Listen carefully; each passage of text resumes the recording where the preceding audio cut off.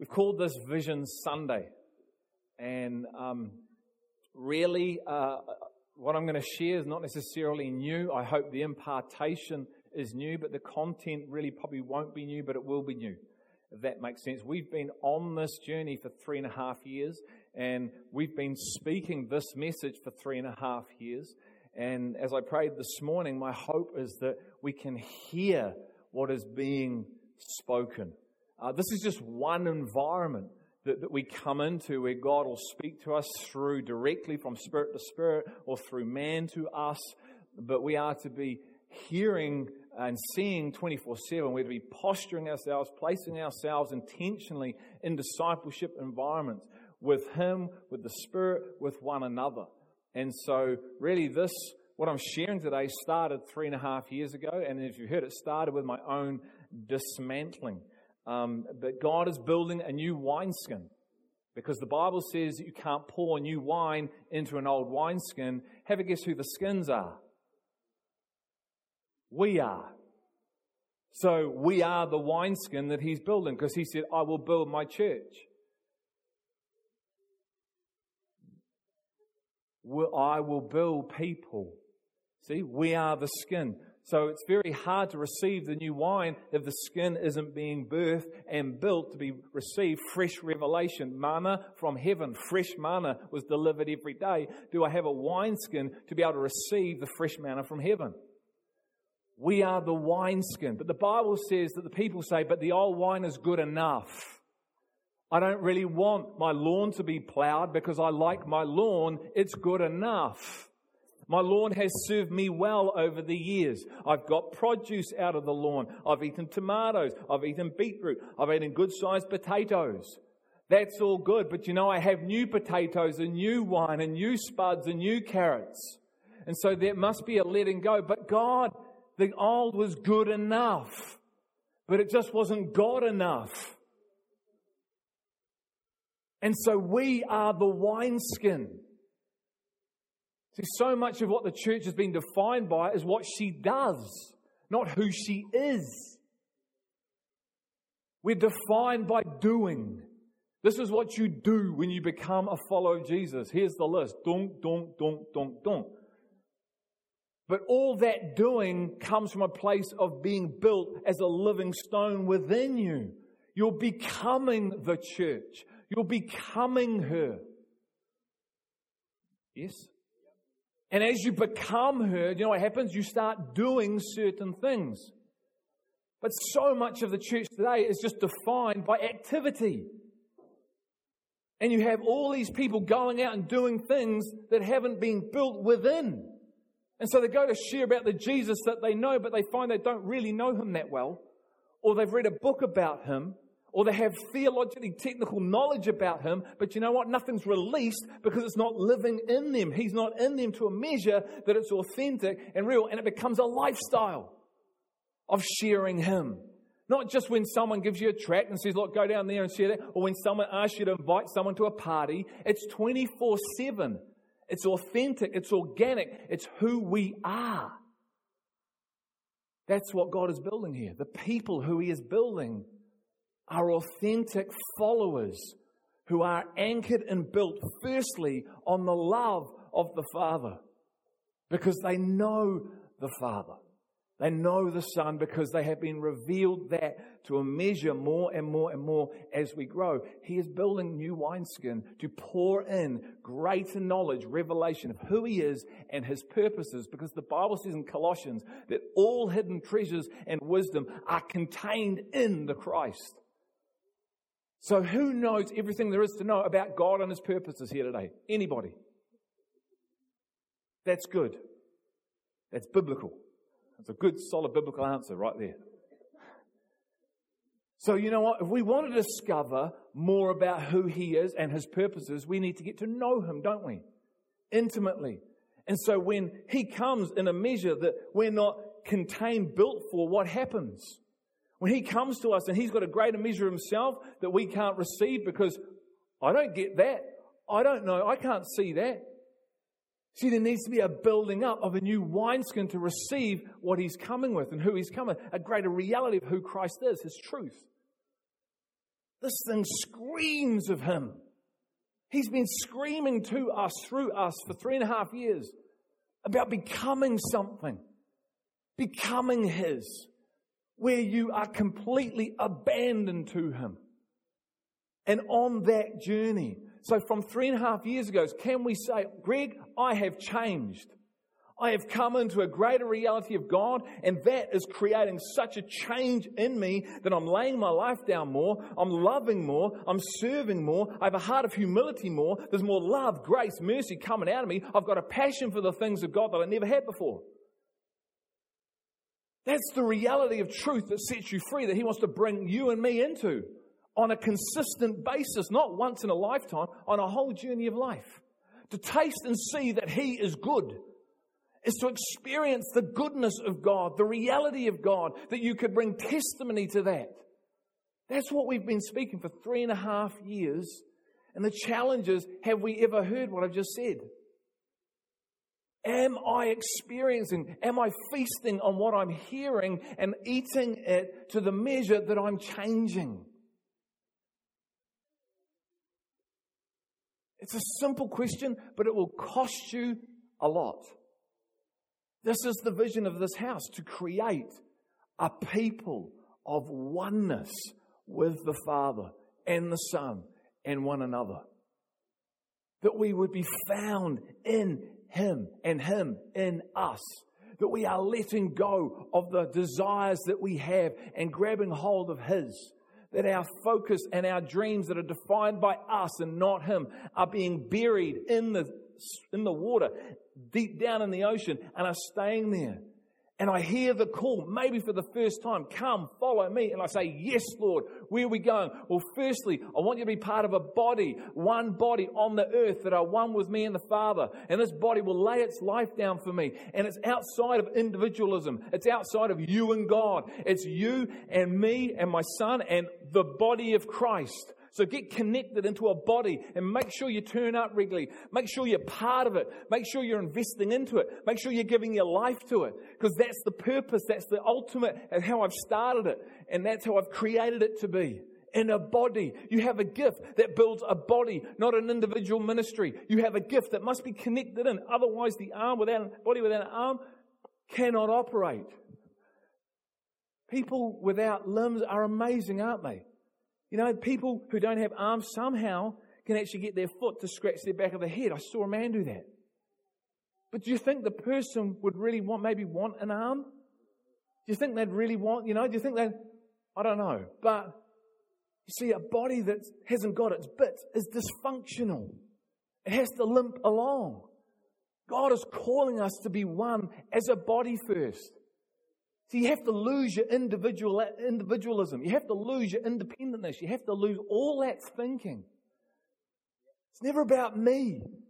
But what about me? That doesn't even exist in the kingdom. It's not even a statement in the kingdom, but it's in us. It's in the church. What about you? Really, what about you and me? Who? So what about Him? As you find Him, then you get defined. Then you find life.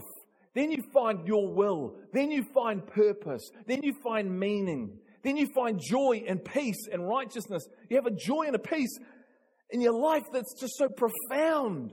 It goes beyond anything on the world. It goes beyond circumstance and situation. We buried Selena this week. But the joy and the peace, even though I wept tears in my heart, was incredible.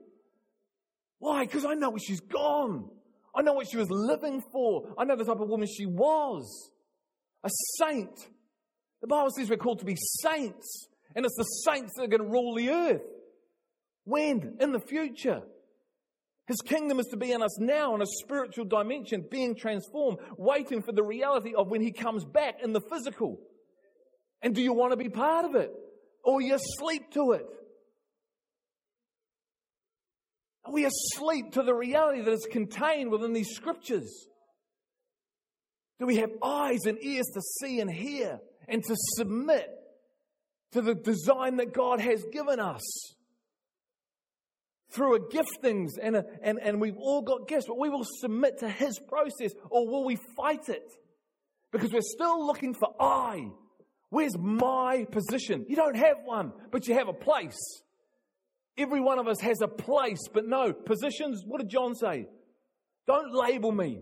I'm not the prophet. I'm not Elijah. I'm just a guy in the wilderness, but I have a voice. God's building voices here of oneness, of voice.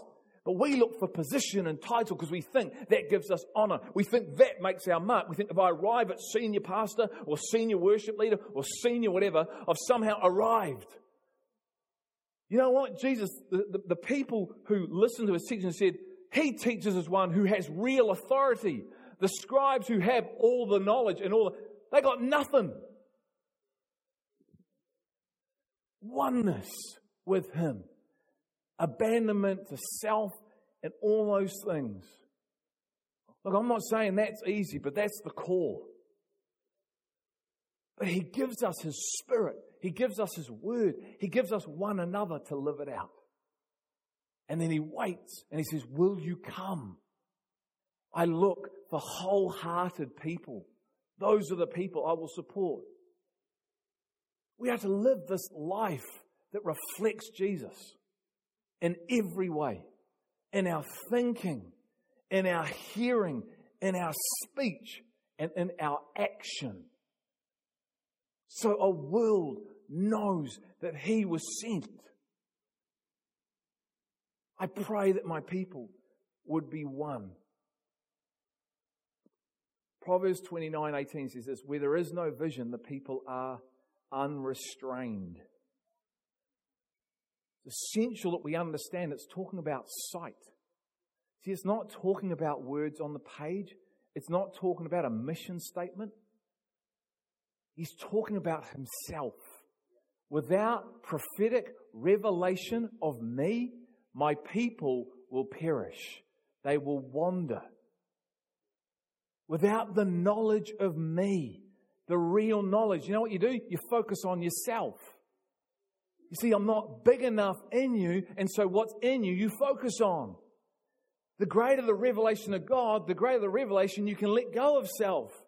Because it's so amazing. He's so beautiful. His love, you taste his love, you'll run to it. You'll let go of you and run into his arms. Why? Because his love is so dynamic. It's so profound. It's so, there's not words to describe how amazing this love is when you taste it, when he reveals himself, not to you, in you. It's like, imagine the greatest meal you've had and multiply it by 1,000,000. Doesn't even come close to how good his love tastes. And so, when my people don't have a prophetic revelation of me, continuous revelation of me, you know what they do? They wander. The shepherd, the sheep hear his voice. They wander. Maybe I'll find meaning over here. Maybe I'll find it in this person or these children. Maybe I'll find it in a career. I know, I'll find it in sport. No, I'll find it in the gifts. That's where I'll do it. I'll find it in ministry. That's where I'm going to find my purpose. No way. I'll find it in healing. I'll find it in everything else but Christ, where all that stuff comes from. No, on a prophetic revelation of Jesus, I find life. I find the maker. I find the creator. And he's in me.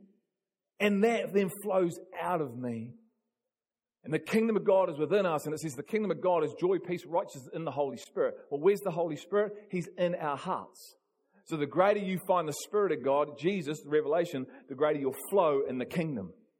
Because the kingdom is an internal, invisible transformation of you and me. Who's he building? Us. Living stones.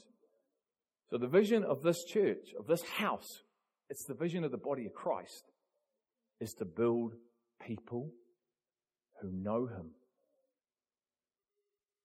And out of that knowing will float everything else. You want to lay your life down? You want to have more of him? Get to know him. Do this today. Be humble enough to do this. God, I may not even know you. And I'm admitting that today. I may think I do. And I may have been told a lot about you. But if I'm being really honest, is it here? And is it changing me? Because that's the key. If it's not changing you, you don't know Him, okay? I'm going to say this, and I say it in love, but if you're not changing, you don't know Him. You know about Him, you have an intellectual knowledge, but you do not know Him. And I say that out of love from my heart to yours to help you come into a reality that's for you. I realize I can get my head shot off for saying that. It's not the most popular thing you say to a whole lot of Christians if they think they know Him. But the only way we know Him is He reveals Himself to us. It's the only way. If He reveals Himself, not through man, He can reveal it what I'm saying, but not, I can't come to you and I cannot give you my revelation. That's why the brides could not give the other 5 brides the Holy Spirit. They're not being mean. They're not going, no. What they're saying is, I can't give you this. You have to go find it for yourself. You have to seek Him and find the pearl and then sell everything you have and then buy it. No one can give you anything else, only the Holy Spirit. So He must reveal Himself. Otherwise, no change. Real change. I can play it, can't we? I can look like it.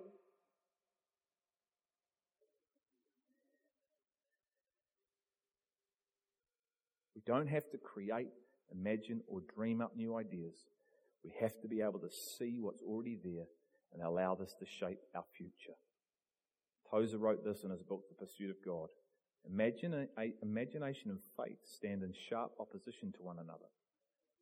Imagination projects unreal images out of the mind and seeks to attach reality to them.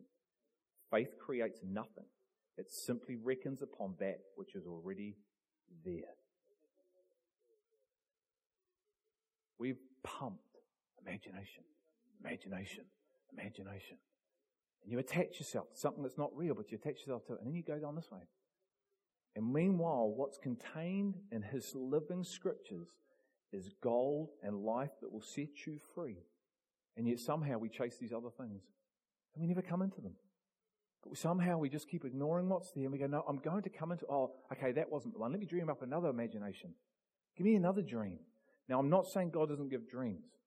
But you know what? Dreams lead to Him, leads to transformation, leads to life. Not individual dreams that lead you, I had a dream. See you later, body of Christ. I'm now on my own.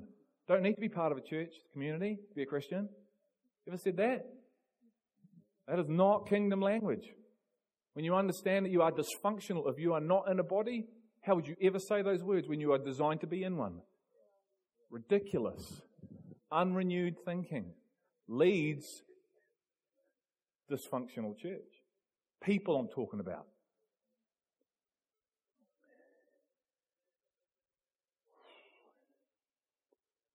Okay, that's me. I don't know how long. I've gone longer than what I thought. Said a whole lot of stuff I wasn't going to say. I didn't hear that. What we're going to do now is just quickly run through what we've called cups. Okay, so I don't want you focusing on the cup. Okay, you were all given a cup today. So our purpose, knowing Him, loving others, walking together, which creates a community of oneness. Okay, how are we going to see that outplayed itself? How does that become a reality? Because you can't just say it and then go, oh great, it'll just happen. We'll just let it happen. It has to be a work of the Holy Spirit, number one. So the Holy Spirit has to do the work. But God asks us and has asked us and put in our minds to create what we're calling cups. You might call them an environment, call them a vehicle, but today we're calling it a cup. Okay? And so you create a cup, but you don't focus on the cup. You focus on the living water that gets poured into the cup so you can have a drink. Because trying to have a drink without a cup would be rather messy. Yeah? And you'd be running around trying to suck it up. So we need cups, but the point aren't the cups. The point is the living water that's inside the cup, which represents the Holy Spirit. So God has asked us to create a certain number of cups here to help us achieve our purpose of knowing Him, loving others, walking together, where we become one. That makes sense so far? Okay. We've given you a disposable cup today, so at the end of today, because you're going to put water in it, you can crush it, because hopefully, as soon as you have the life that's in the cup becomes obsolete. You don't need the cup anymore because you're in the living reality of the truth that's in the cup. Make sense? To taste coffee, I need a cup to be able to taste it. Otherwise, don't get any coffee. To taste and see God. So God has asked us to create intentional cups, which then we He invites us for we to place ourselves in those environments. Doesn't mean because you turn up, anything's going to happen, but you've got to be there for it to happen. Lily started school this week. If she doesn't go to school, guess what's going to happen? She's going to get left behind. She can't say, oh, well, no, I'll just sit here and do my own thing, Mum and Dad. I'm not talking about, teaching your kids at home. I'm just talking about she stays at home and we do nothing. We go to work and she stays at home. She has to intentionally place herself, at the moment we do, in the environment so the living water can be poured out. So I'm going to ask Clay to come and just share.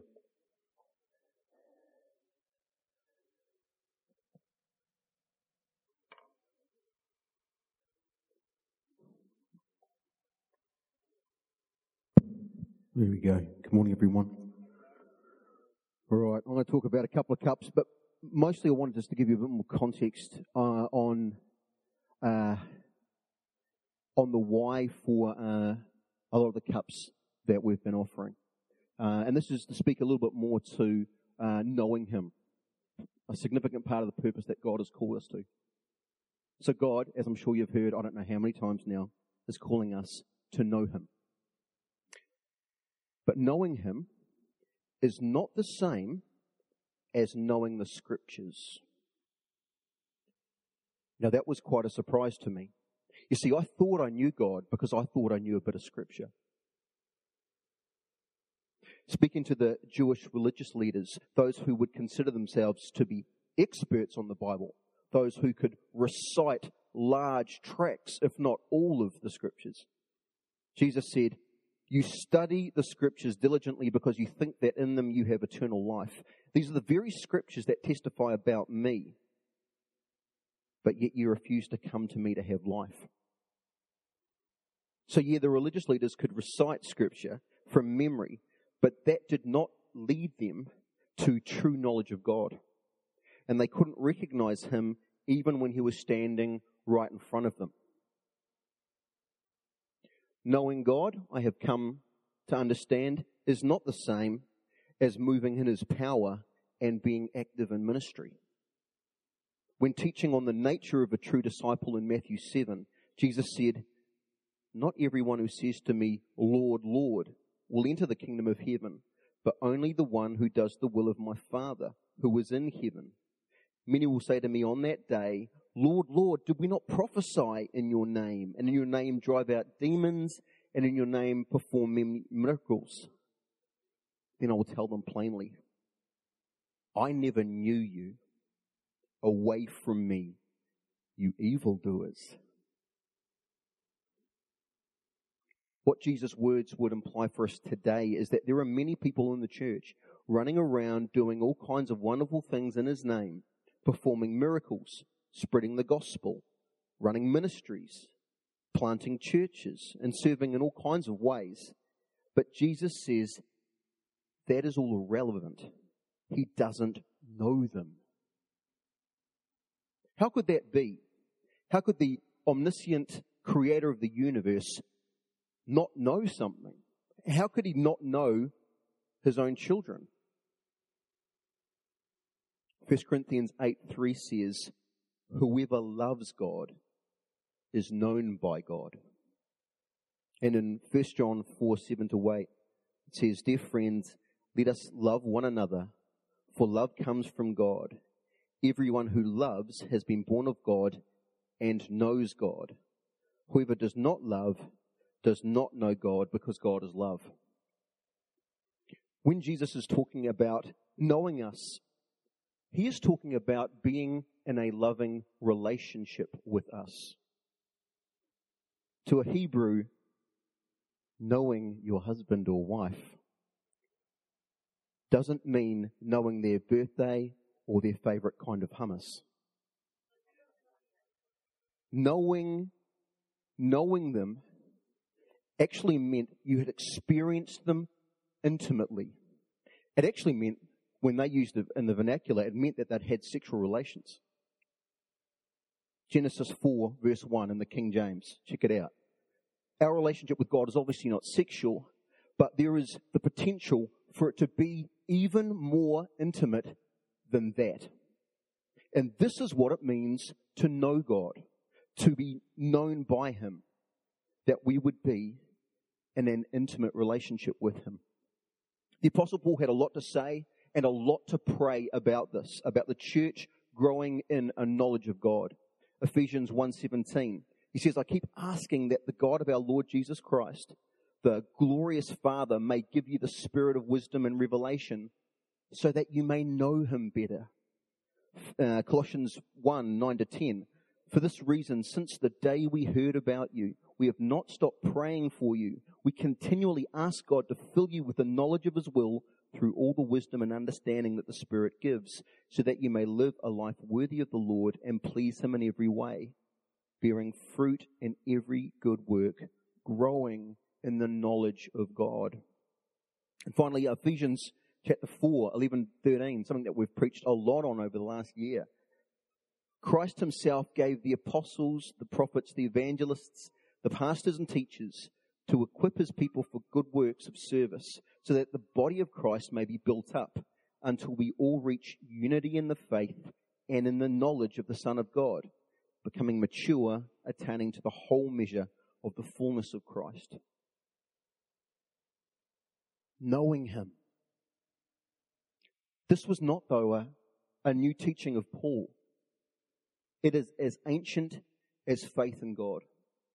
In Psalm 46:10, the prophetic word was God saying, be still and know that I am God.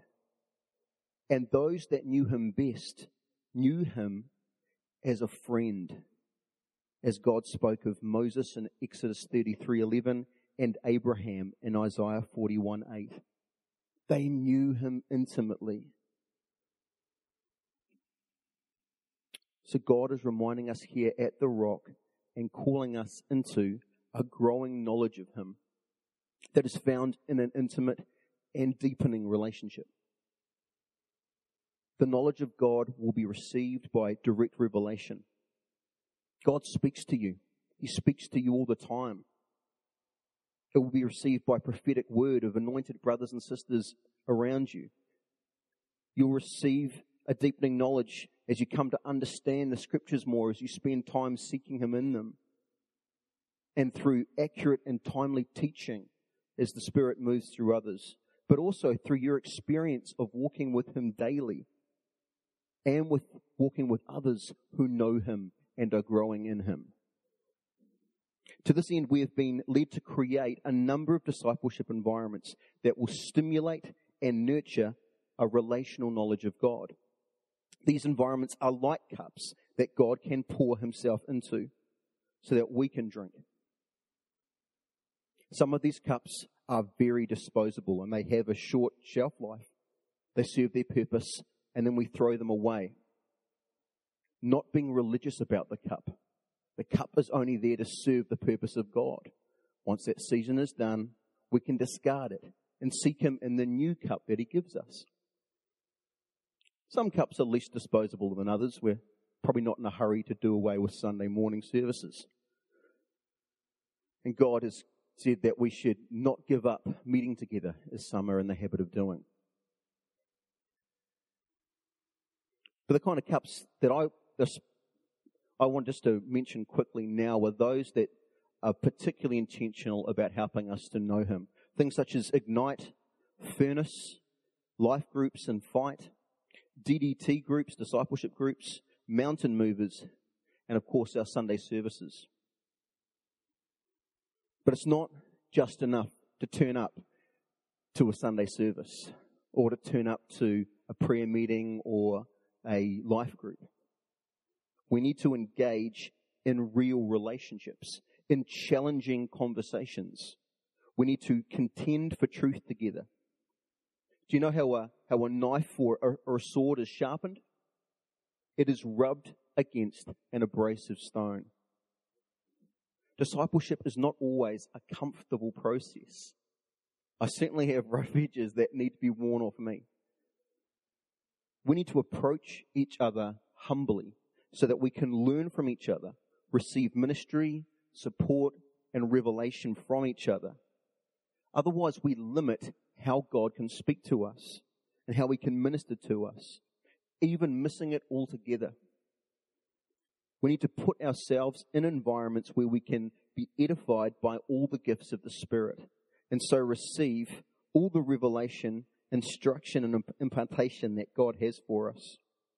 And this is why we are constantly urging you to keep gathering with us on Sundays and for prayer, and to commit to a small group of people in a life group or a discipleship group, and why we've been investing so much time, energy, and resource developing discipleship services like Ignite and Furnace, a deeper program we'll be looking to launch next month. These environments are built around the presence of God, in which we contend for truth together and disciple each other with the power of all the spiritual gifts, so that the body of Christ may be built up until we reach unity in the faith and in the knowledge of the Son of God, becoming mature and attaining to the whole measure of the fullness of Christ, just as the Scriptures urged us. It is our intention and our hope that in these environments we will meet our God and we will get to know Him and each other on a deeper level. That is His will, and it always has been. There is nothing new here today. For as Jesus prayed in John 17, now this is eternal life, that they know you, the only true God, and Jesus Christ whom you have sent. Righteous Father, though the world does not know you, I know you, and they know that you sent me. I've made you known to them and will continue to make you known, in order that the love you have for me may be in them, and I myself may be in them. That is what it means to know God.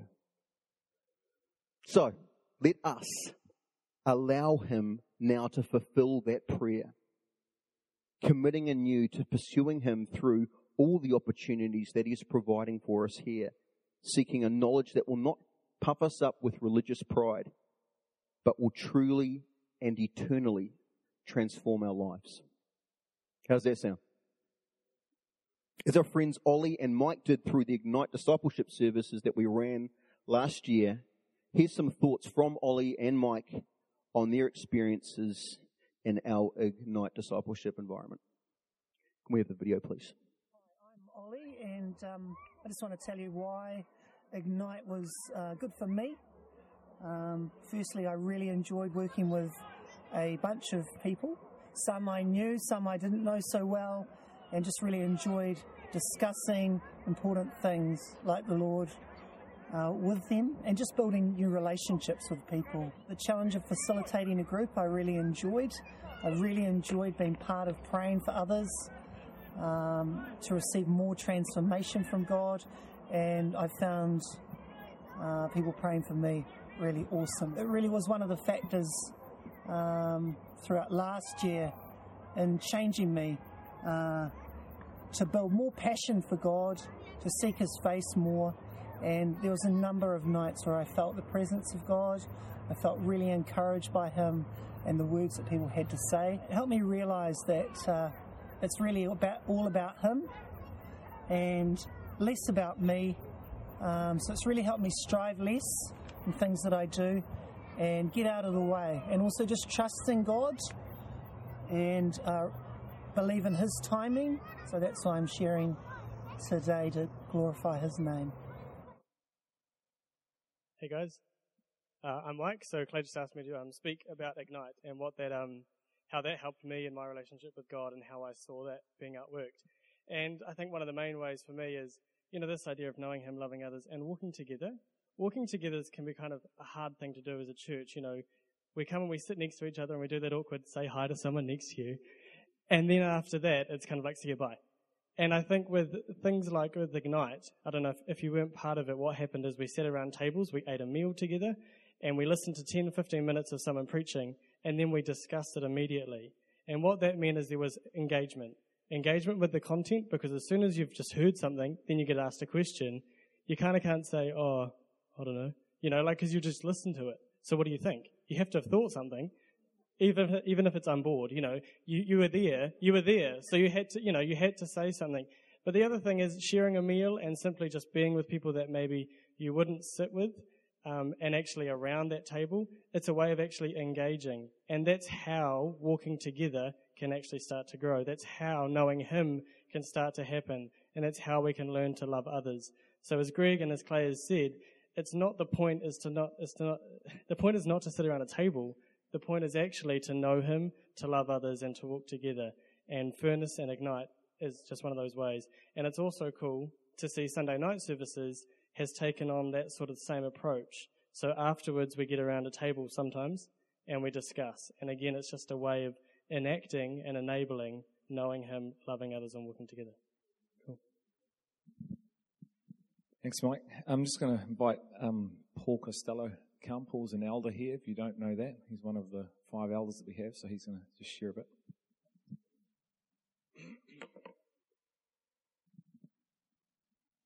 But tough to follow those two guys, so effectively what Greg and Clay said, but pray. There's a couple of scriptures I've just been mulling over through this, and it's in Acts chapter 2, just the first few verses. It's Romans 8.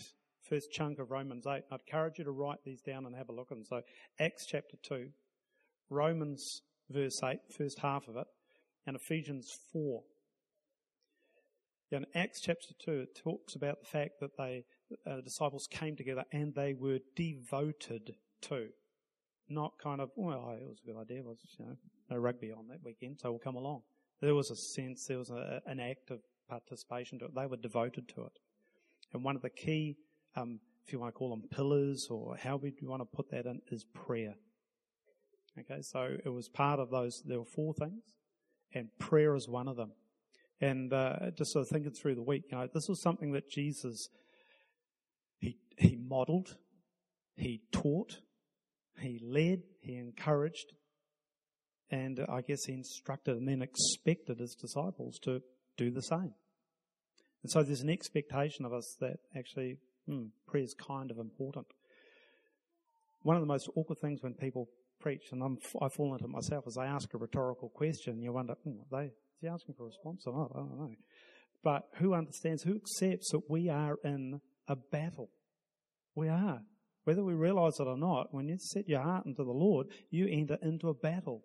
There is an enemy who seeks to rob, steal, kill, and to destroy you. The very thing that God wants to bring life and life in abundance is His Spirit life in you. The peace He brings to you, the enemy wants to steal that away. One of the worst things that happens, and Scripture says that they took the created and they exchanged the creator for the created. Start to worship that. These environments, these cups that we're talking about, things like the prayer meetings, mountain movers, their environments, the worst thing that can happen is we turn around and we start to worship that. It's not what He wants. Now, what makes the gift holy? The gift sitting on the altar, or the altar that the gift is sitting on? What makes mountain movers powerful and important is the fact that it's a prayer meeting, or is it the Spirit of God that's in it that is leading us? His heart's desire. It's this word yada, intimate relationship with Him. He said, "Depart from me because I didn't know you." Not you. I'll point over here. There's no one sitting there. I didn't know you. You might have tried to know me, but you didn't let me know you. Let's place ourselves in places where we get to know Him and allow Him to know us. It's individual prayer, it's corporate prayer. Do you know how well unity is working?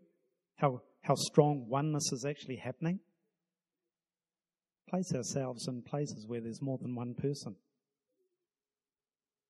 And it's a good opportunity in mountain movers to come together. I mean, who's heard we say often that, prayer moves the hand of God.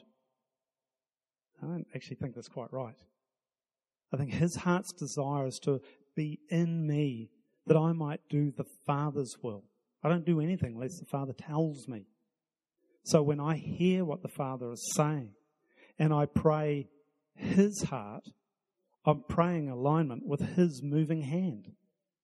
Here's an opportunity for us to gather together. It says that whenever two or more are just perhaps in the same room together, then I'm there. I don't think that's what it's saying. It says when two or more gather together, come together, are in one heart. Ephesians talks about one heart, one Spirit, one Lord. When there's that oneness, that we're in the Father's heart, praying his will, that he's there in a special way.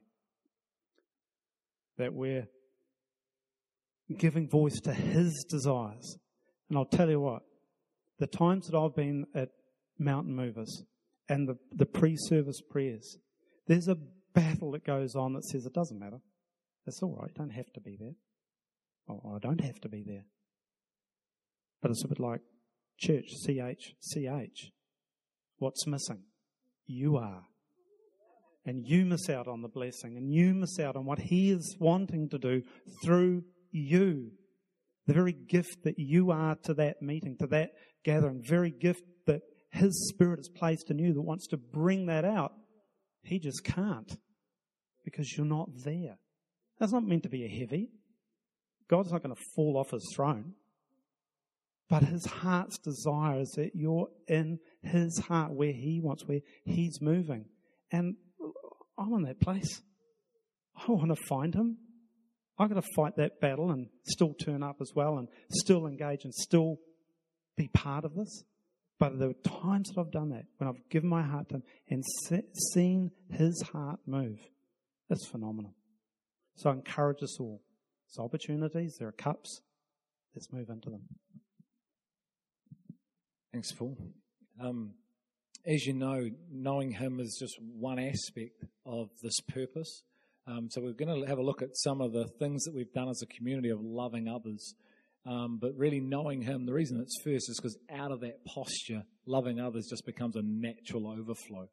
And so we're going to have just a snippet of the carols by candlelight of what we did in Johnsonville. Thanks, guys. Merry Christmas, everybody. Merry Christmas, Mr. Southern. Are you ready to sing a little Jingle Bells? Yes. Okay. Jingle bells, jingle all the way. Oh, what fun it is to ride in a one-horse open sleigh. Jingle bells, jingle all the way. Oh, what fun it is to ride in a one-horse open sleigh. Dashing through the snow in a one-horse open sleigh. Over the fields we go, laughing all the way. Bells on bobtails ring, making spirits bright. What fun it is to ride and sing a sleigh song tonight. Jingle bells, jingle bells, jingle all the way. Oh, what fun it is to ride in a one-horse open sleigh. Jingle bells, jingle bells, jingle all the way. Oh, what a lot of fun to ride and sing in a one-horse open sleigh. Dashing through the snow We are dashing, in a one-horse open sleigh. one-horse sleigh. Over the fields we go, Over the fields we go, laughing all the way. all the way. Bells on bobtails ring, making spirits bright. What fun it is to ride and sing a sleighing song tonight. Come on, ladies. Jingle bells, jingle all the way. Oh, what fun it is to ride in a one-horse open sleigh. Jingle bells, jingle all the way. Oh, what fun it is to ride in a one-horse open sleigh. La, la, la, la, la, la, la.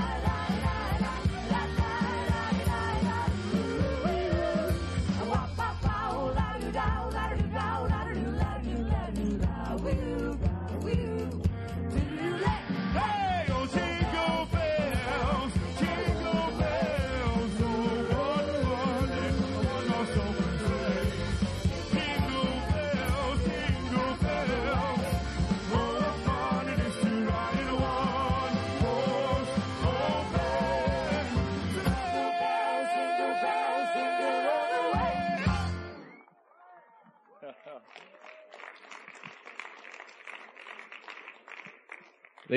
That was an amazing day. We had about 1,500 to 2,000 people of the community come out, and what you heard there, the singing, was what it sounded like on the night. So what you heard was our guys singing.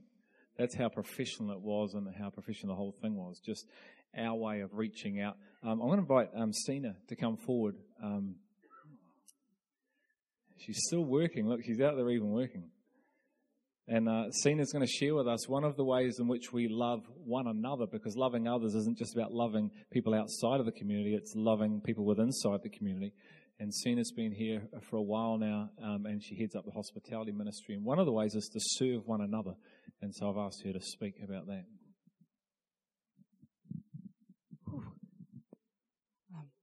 A little bit nervous. So I was just thinking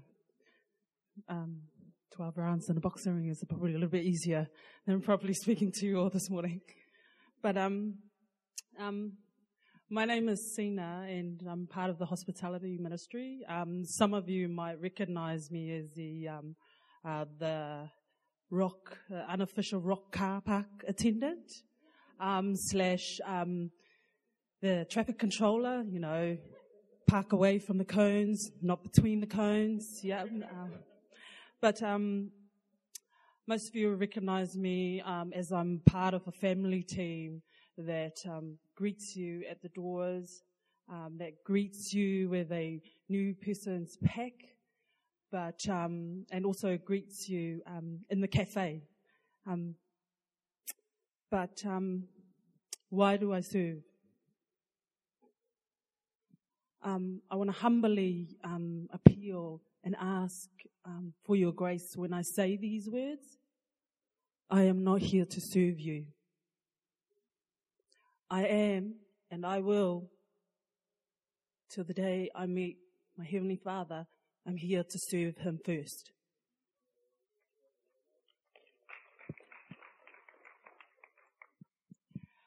And to be honest as well too, I haven't always operated out of this heart posture. And I say this because I've lived it.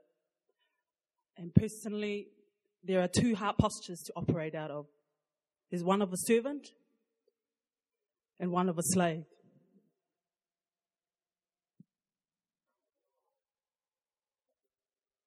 About 3 years ago, God had really convicted me with this matter. Actually, it was more like a bit of a punch. If you know me well, I don't go down that easily too. So I really I was on my knees on this one. And I thank God for it.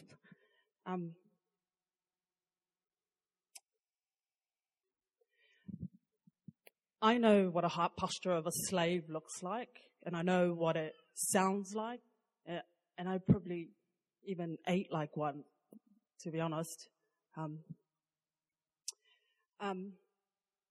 I know this because I lived most of my life as a slave when I was a non-Christian. But what upset me the most was I couldn't believe that I was still living with this heart posture when I became Christian. And I remember thinking, man, how could you be so disrespectful? How could you be so disrespectful? And from that day on, transformation of this foolish heart took place, and I realized I am not a slave. You are not slaves. I serve God because it's an honor and a privilege to serve Him. And I pray with all my heart that every servant heart that is filled with the Father's Spirit in this room will reflect and demonstrate the same heart and serve you with honor and privilege as well. Okay, I better get off now. Thank you.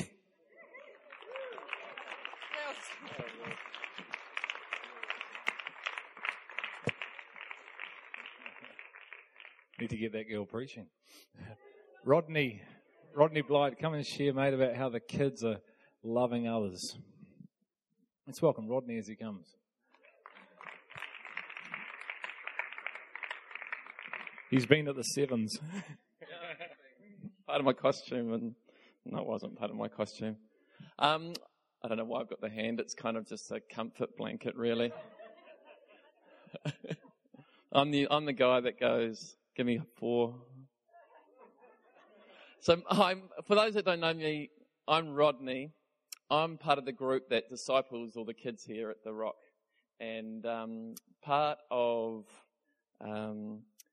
the Loving Others that Rock Kids does is Have a Go, where we head out into the community of Petone and we just love on the Petone families that come in.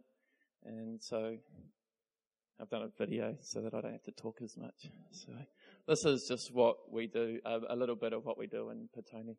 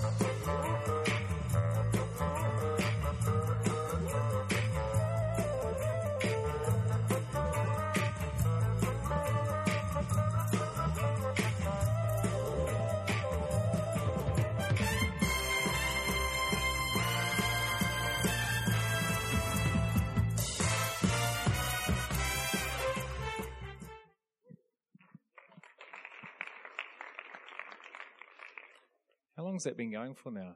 How long have we reached out to Petone? A couple of years? 3 or 4 years. There you go. Time's flying. As hopefully we'll know, I just want to also show you a clip about Cambodia, because part of loving others is not just our city. It's not even just this nation. It's the other nations and building relationally with other people. And so we've been going to Cambodia now for the last 4 years. And so I just want to show you some of the work that is going on there. Here again, Sinai's heart. And all these things we're seeing, we can all be involved in to some measure. Even if it's through prayer. You know, there's something that you say, well, you know, I haven't got the time to maybe commit to doing a Have a Go. I can pray for what's happening, can't we? And so if we can show the clip at Cambodia, that'd be cool.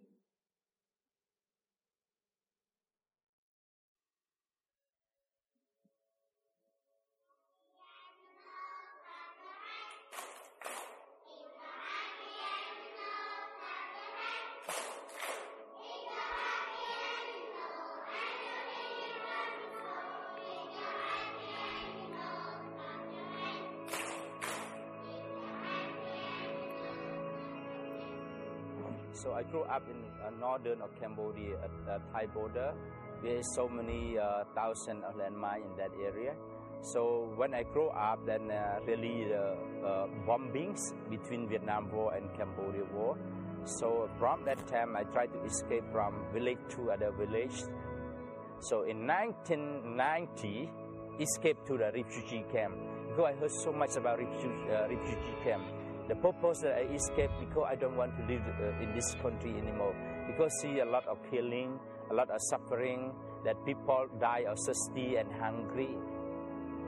This refugee camp surrounded by the landmine area. So I really lived in a refugee camp about 2 years, and then I got saved in a refugee camp, and I lived as an orphan.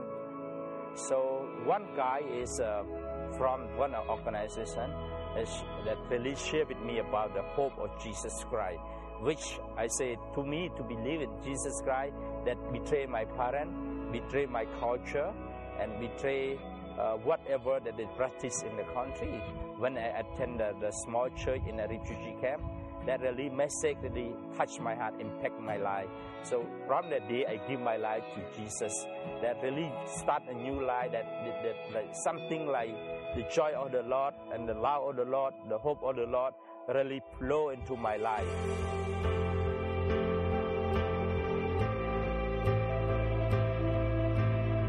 So in 1993, the Lord really spoke to me about this ministry, so that I just started a small orphanage. My children, 5 children at first, because such a thing that we would like to give them a new hope in their life, because nobody willing to take care of them. So the Lord really put the burden in my heart to help these children ministry.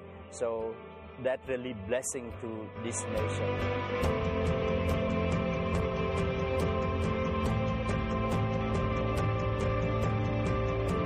We have a great vision.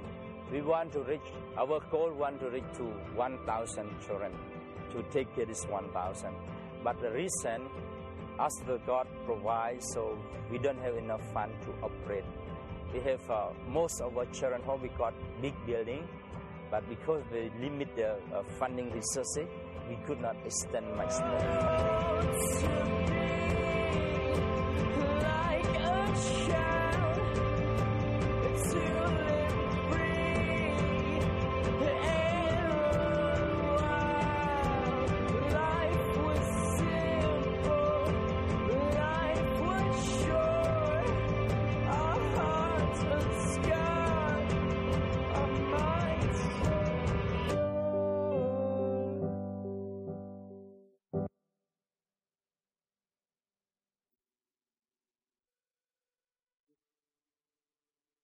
Unmute myself. Phenomenal work going on over there in that nation. And this coming weekend, Danny and I are off to Fiji. There's an opportunity that's opened up there. So I just ask you to pray for us that God will speak. We just heard go. We've been invited to go. And so we don't know quite what's going to happen when we get there. And so if you just pray for us that God will speak and we'll know why we're going. You hear his voice and you just obey. Just the last part of our purpose, knowing him, loving others, and walking together. So I want to invite Simon to come forward and just share what God's put on his heart, and just to hear from a couple of other people as well. Morning, family. Good to see you. Hey, my passion and desire is to see all of us in this community be committed to walking with others in a life group in 2014. You've heard so much about the times that we're in, the urgency of what we're experiencing right now. And I don't want time to be an issue for us to not get involved in a discipleship environment. It's so crucial that we're in this environment that Jesus modeled with 12 other people from all walks and backgrounds, and through his teaching, through his edifying, and through rebuke, transformation was birthed.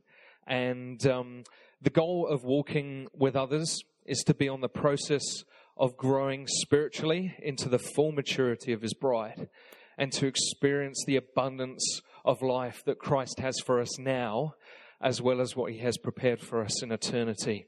So we have an incredible group of leaders, incredible group of people throughout the Wellington region, who have groups that meet throughout the week, Monday to Thursday, and also some that meet on the weekends, many of whom are encountering God on a deeper level.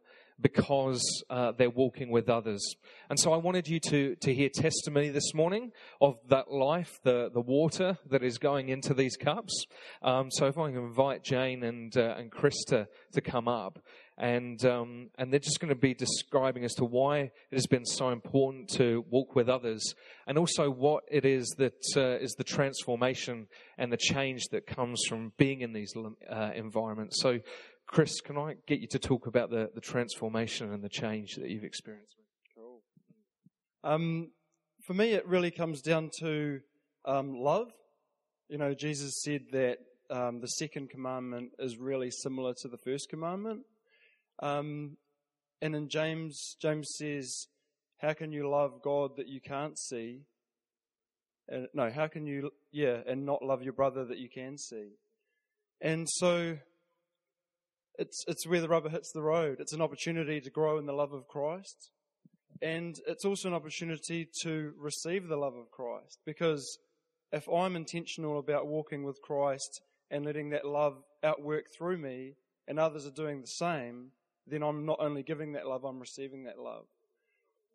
We also heard today how there was a couple of mentions of the scripture, depart from me, I never knew you. You know, where on the day there's the danger of standing before him. And one of the things that I really think about is that if we're intentional about Christ and we are known by those that are his, then there is no danger of not being known by him. So, Jane, what is it that you've seen as to the reason that it's so important to be walking together with others? Okay. Sorry, guys, I'm feeling a bit messed up today, which I think is probably what it's all about, I guess. But yeah, when Simon asked me to talk about this, the first thing that came to me was, well, why should I have anything to say that would be of value to you guys? And I just have to say that I'm only leading a life group because of his grace and his love, and that he can take, people like me and actually just put them in these, give us these opportunities. So, yeah. And so I just went to him and just said, oh God, what if I have something to say? What is it? And he just instantly gave me this picture. So I'll share that. So I don't know if this is answering Simon's question, but the picture was a piece of fabric, and when you look at a piece of fabric, the pieces of the thread are very tightly woven together, but around the edges of the fabric, they're still part of the fabric, but they're coming away. They could easily disconnect from that fabric. They're still part of it, but they're kind of loose. And I guess for me, the fruit that I've received from being part of a life group is being knitted in as part of a group, the depth of relationships that you get from being part of that group, and it's understanding more about when you have that relationship with each other and with him, and you come together with him as your purpose, that you start to understand what it is to be part of his family and part of this body. So we're to be knitted together in small groups, but to be knitted together as a whole body. So hopefully that spoke to someone. I just thank you for all you guys. It's just I've just learnt so much in this past year about what family really means, and it's through being part of our life group and part of this family. Thanks, Jane. That's so good. So we're going to keep promoting, we're going to keep putting out life groups this year, and you can meet up with me after this service, and I'll have further information of the different groups that you can get connected in with. Thanks, everyone. What I'm going to ask us to do now is I'm going to ask the musicians just play behind us, and I'm going to invite the elders to come forward, and we're going to pray and declare and set in what you've heard today, and just believe for. And it's a privilege to be walking with these four other people. personally, for me, the eldership that is now in place here is, I hope this comes out right, but personally it's the best eldership that I've been a part of. Certainly relationally it's the tightest, and the love that we have for one another is the tightest, and how we're carrying one another. And I feel not on my own, if I can say that, where I have before. And so I just want to honour you guys and let you know how much I love you and appreciate you all for carrying Danielle and I. I invite you to, invite us to stand, and we're going to pray, and if it resounds with you what we pray, I'd ask you to agree with us. If not, that's fine. But what I guess I don't want is just, oh yeah, cool, let's pray. So I'm calling, and we're calling for what we've heard today to be our reality, not just be something that's left in the atmosphere, in the air somewhere, but something that we become and that we actually step out and into. So Lord, I thank you, Father, for your church. I thank you for her in the city, in the nation, and in the nations. I thank you that your church is made up of people from different countries, different colour, different ethnicity, different cultures. But Lord, what we have in common is you. And as we all keep our eyes on you, those things dissipate and we become and enter into the one culture, which is kingdom culture, which is the heart of Christ, the heart of your Son, the mind of your Son, the words of your Son, and the actions that your Son modeled. Father, today we've declared some things. We'll be declaring more things as we go forward. And I pray, God, that Holy Spirit, I ask you, Holy Spirit, to lead us into all truth. I ask you to guide us and to nurture us and nudge us into all truth. I thank you, Father, that we can trust in you with our lives. We literally can give you our lives. We don't have to fear anything. And so, Lord, we want to acknowledge today what you've started, what you're continuing, and what you'll continue to do in building a healthy people, a healthy church, mature followers, disciples, who wherever they go, release life. So I pray for an overflow. I pray for, as Paul prayed in Ephesians, that the eyes of the heart, Lord, would come into a revelation of the knowing of Jesus. I pray that our words would match his words, that we could say, compared to knowing you, this life I've had is just a load of rubbish compared to the intimacy I now share, the knowledge that sits within me. And so, Lord, we commit today. You're calling forth your bride. You're calling forth your church. You're calling to her to be found in you, be found in your living reality.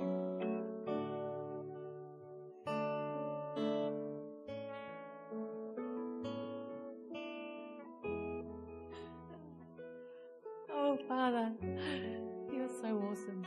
And here we are, completely different to who we were a year ago, Lord. And you've set this year ahead of us, and we've taken a moment to set ourselves aside to consider it and to reflect on it and to ask you about it.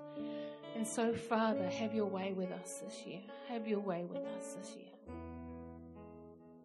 Even in the uncertainty and the confusion and at times not even seeing where our next step goes, Father, have your way with us this year.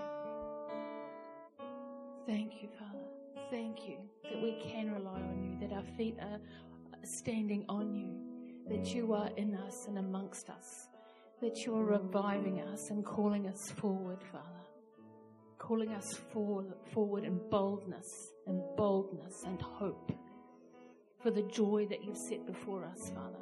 That this year would be a year of faith and of joy, Lord, and of joy. Hallelujah, hallelujah. And the Lord would say to us today to awaken my people, awaken my family, awaken my bride. Cast off the slumber, throw off the duvet, put your feet on the ground. Get out of the place of comfort and stand in the place that I have for you, because it's a place of boldness and of victory and of life and of love. Lift your eyes to the hills. I'm coming. Thank you, my Lord. Thank you, my Father. Thank you, my Jesus, for the arms that you've put around me.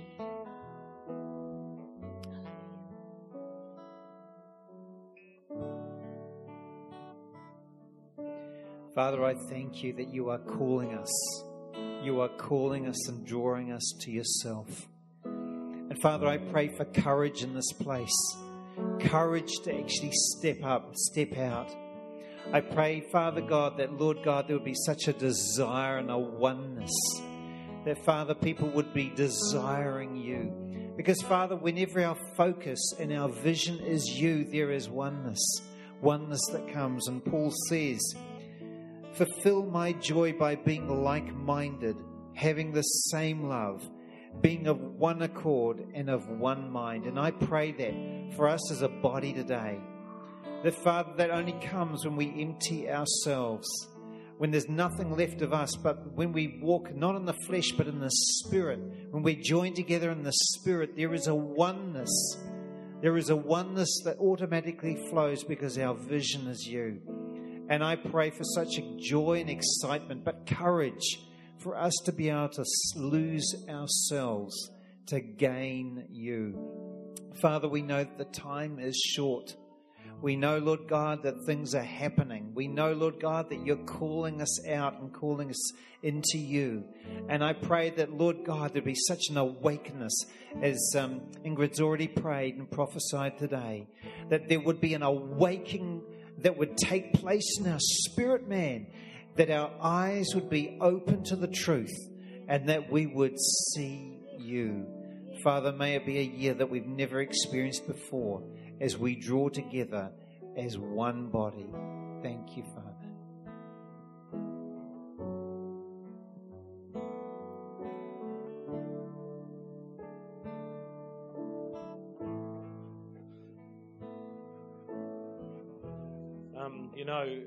It says that before two people can walk together, they must first agree the direction in which they would travel. And I've used that scripture a lot in my life about how we reach agreement. But the Lord's been just talking to me while we've been praying about saying, what's the direction of travel? Because we've set a vision out, and that's great. We can say, yep, that's the direction of travel. But each of us would have heard a different thing, and each of us would agree almost with a different part of that. And I believe that the Lord would say to us to turn our eyes to Him, that the direction of travel is to Him. That what we agreed today on is actually about falling more in love with Him, letting Him define us more, being more set apart to Him, having a greater hunger and a desire for Him to overwhelm us. You know, it says, turn your eyes upon Jesus, look full in His wonderful face, and the things of earth will grow strangely dim in the light of His glory and grace. You know, we can see the things that separate us, that divide us, where we have points of difference, or we can turn our eyes upon Jesus. Let Him define us, and let Him actually shape the direction of travel that we're going to go in. Let's be really intentional. I wasn't going to use that word.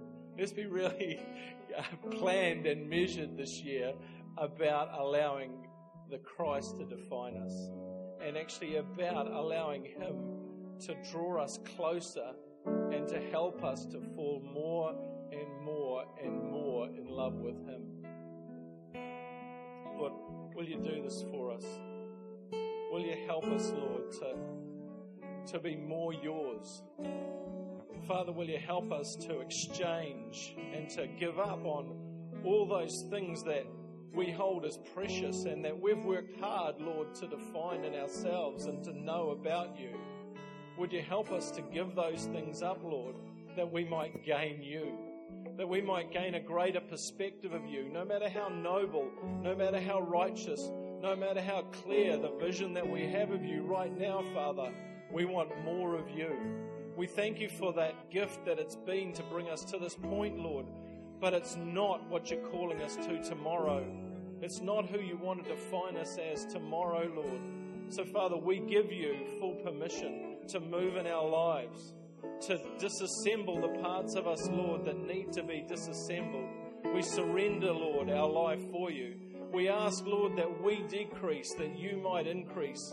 And we ask this because of the surpassing glory of knowing you, Lord. The surpassing glory over anything that we might have, Lord, of knowing you, Lord. We ask you, Lord, to come and invade us, Lord, to come and saturate us, Lord, with your presence, to come and clothe us in you, Lord, that we might know you, that we might know you, Lord, as a body, that we might know you individually, Lord. We cast ourselves on you, Lord, and we pray, we call out this morning, Lord, for more and more and more of you, a greater intimacy with you, Lord, a greater intimacy with you, Lord.